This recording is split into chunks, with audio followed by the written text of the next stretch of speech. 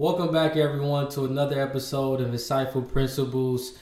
In today's content, I want to talk about how to financially prepare for a recession. There's been many talks within the media, also when we look at economic data, just showing that we are seeing a decline in economic growth. So I wanted to take some time to just give you some points to focus on when it comes to preparing if there's any economic downturn in the market, but also just with keeping things in perspective. So the first thing you want to do is live within your means. You want to keep your expenses low and budget accordingly. Budgeting, it allows you to see what areas you can improve on. And the biggest thing you can do when it comes to your budget is control your variable expenses, whether that's reducing your grocery bill by shopping at a cheaper place, or even utilizing a membership at a Costco or Sam's Club to take advantage of discounted fuel. You want to also look at ways of how you can cut back on the non-essential things, whether that's eating out or even shopping.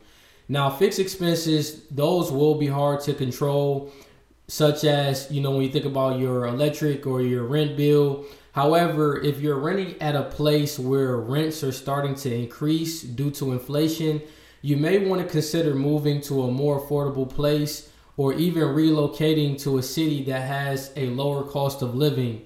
All in all, it's important to have a spending plan in case you see a reduction in income or even possibly a job loss. A great method that you can utilize is the 50-30-20 rule, where you're essentially putting 50% towards your required expenses, 30% for wants, and 20% for saving and investing.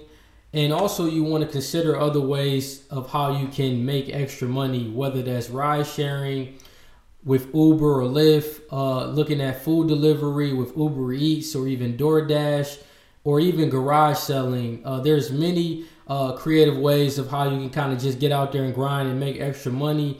And even on the more passive side, you can look at things such as, creating a course. If you have an expertise in a particular subject, you can create a course around that and monetize it where you have a product or service that you can sell online. And when there are downturns in the market, the best thing you can do is increase your income. And you want to have multiple streams of income because you don't want to rely on just your job, just one stream of income. You want to be financially independent, where if there's any financial challenges or a loss in income that you see, you want to be able to have another stream that you can be able to rely on. Now, the next point that's vitally important is focus on building your emergency fund. The rule of thumb is typically to put away 3 to 6 months of expenses.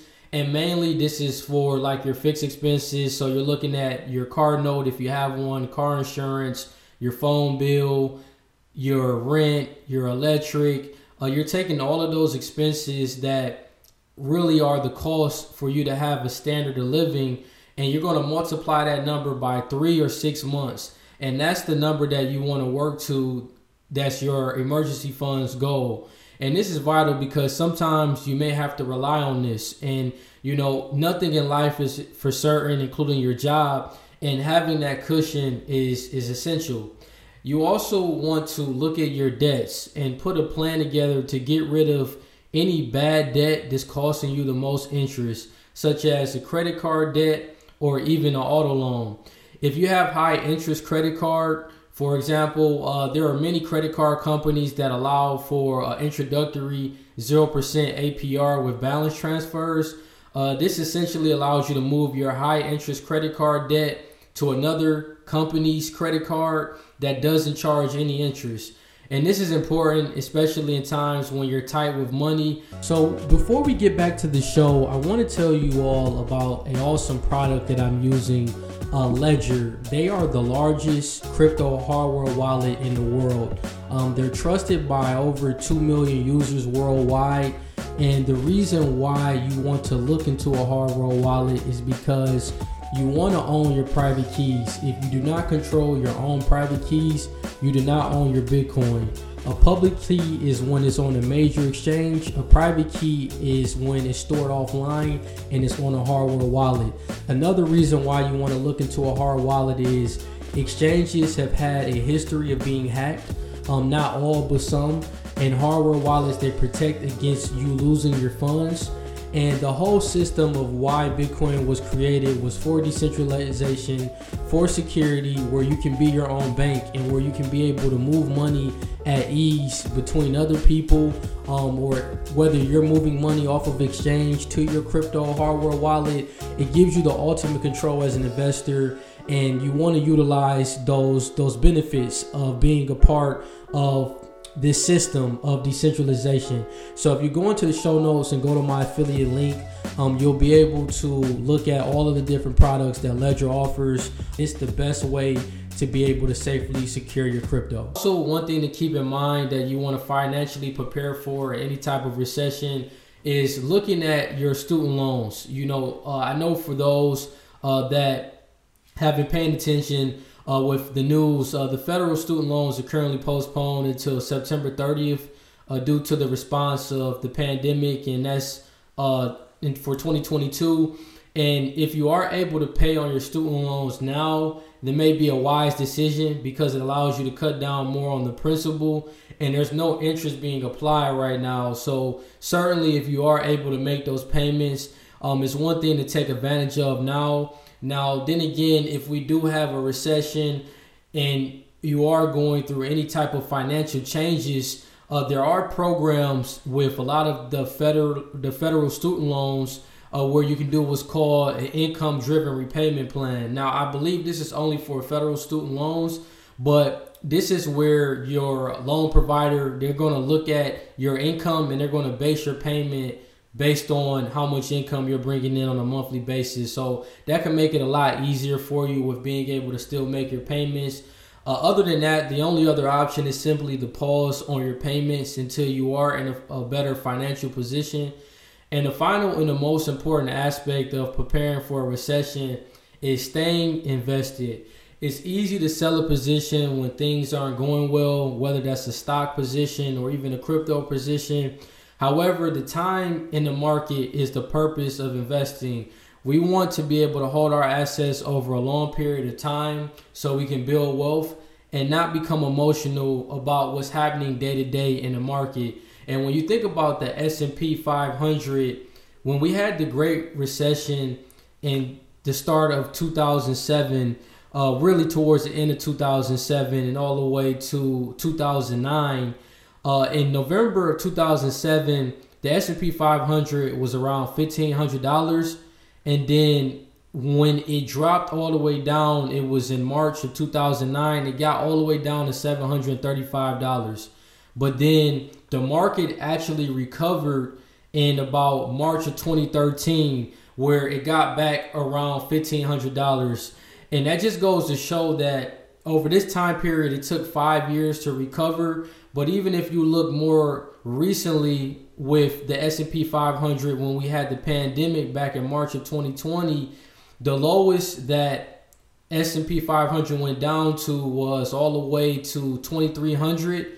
It dropped from 3,300 all the way down to 2,300. So about 1,000 point loss. But when August of 2020 came, it recovered back to the 3,500 levels, 3,300 levels. So that just goes to show it did recover much faster within the last 2 years when you think about, when we went through the pandemic. But what I would say is when we have the next recession, it may be longer, but we have these different periods that we can look at to understand that the market will recover over a longer period of time, and we can't be so quick to sell when something drops down. And it's about reverse engineering your mindset, because I know when I first got into investing, learning about the stock market, when I used to see red, I used to think it was bad. But when you see red, it's actually a good thing, because you're able to buy more companies at a lower discount.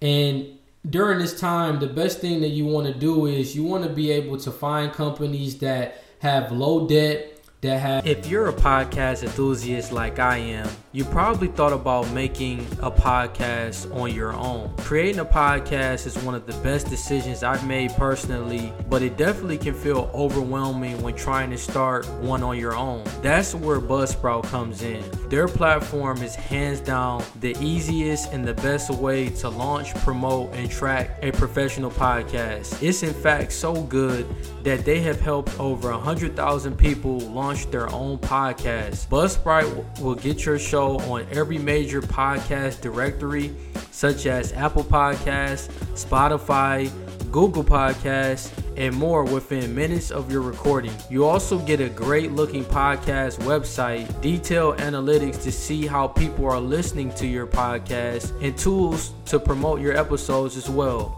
Plus, Buzzsprout publishes new blog posts, podcast episodes, and YouTube videos every week, so you can learn the ins and outs of podcasting from people that live it every day. To start your own podcast and to get a $20 Amazon gift card, follow the link in the show notes that lets Buzzsprout know that we sent you and help support our show. Buzzsprout, the easiest way to start a podcast. Have good balance sheets and are also just great companies that have great cash flows that are being able to produce, and they are not really affected by any type of downturns in the market. And I think that that's one thing to keep in mind. And when I say balance sheets, I'm talking about looking at their assets and their liabilities. But, you know, those are the opportunities and the things you want to look for when you see companies that are, you know, have took a significant downturn with their price. And I did this, you know, podcast because I just want you all to have a perspective on if we do have any type of recession here in the next 2-3 years, however long it takes. You know, recessions can be tough, especially for those that lose their jobs, that have a significant reduction in their income, or even if things in the economy just become a lot more expensive to pay for. You know, it's a tough thing, but one thing you want to also keep in mind is there's a lot of opportunity in a recession, and those that are best prepared can not only take advantage, but they're not affected by the challenges of what a recession can bring. So the best thing you can do is stay calm, stick to the plan, keep your mind clear, and not tuning into the noise on a day-to-day basis. And this is the best way of how you'll be able to navigate any financial challenge and be financially prepared when a recession or if a recession comes. So I thank you all so much for listening to this podcast. As always, continue to rate, leave a review, share with your family and friends. And I thank you all for listening, and take care.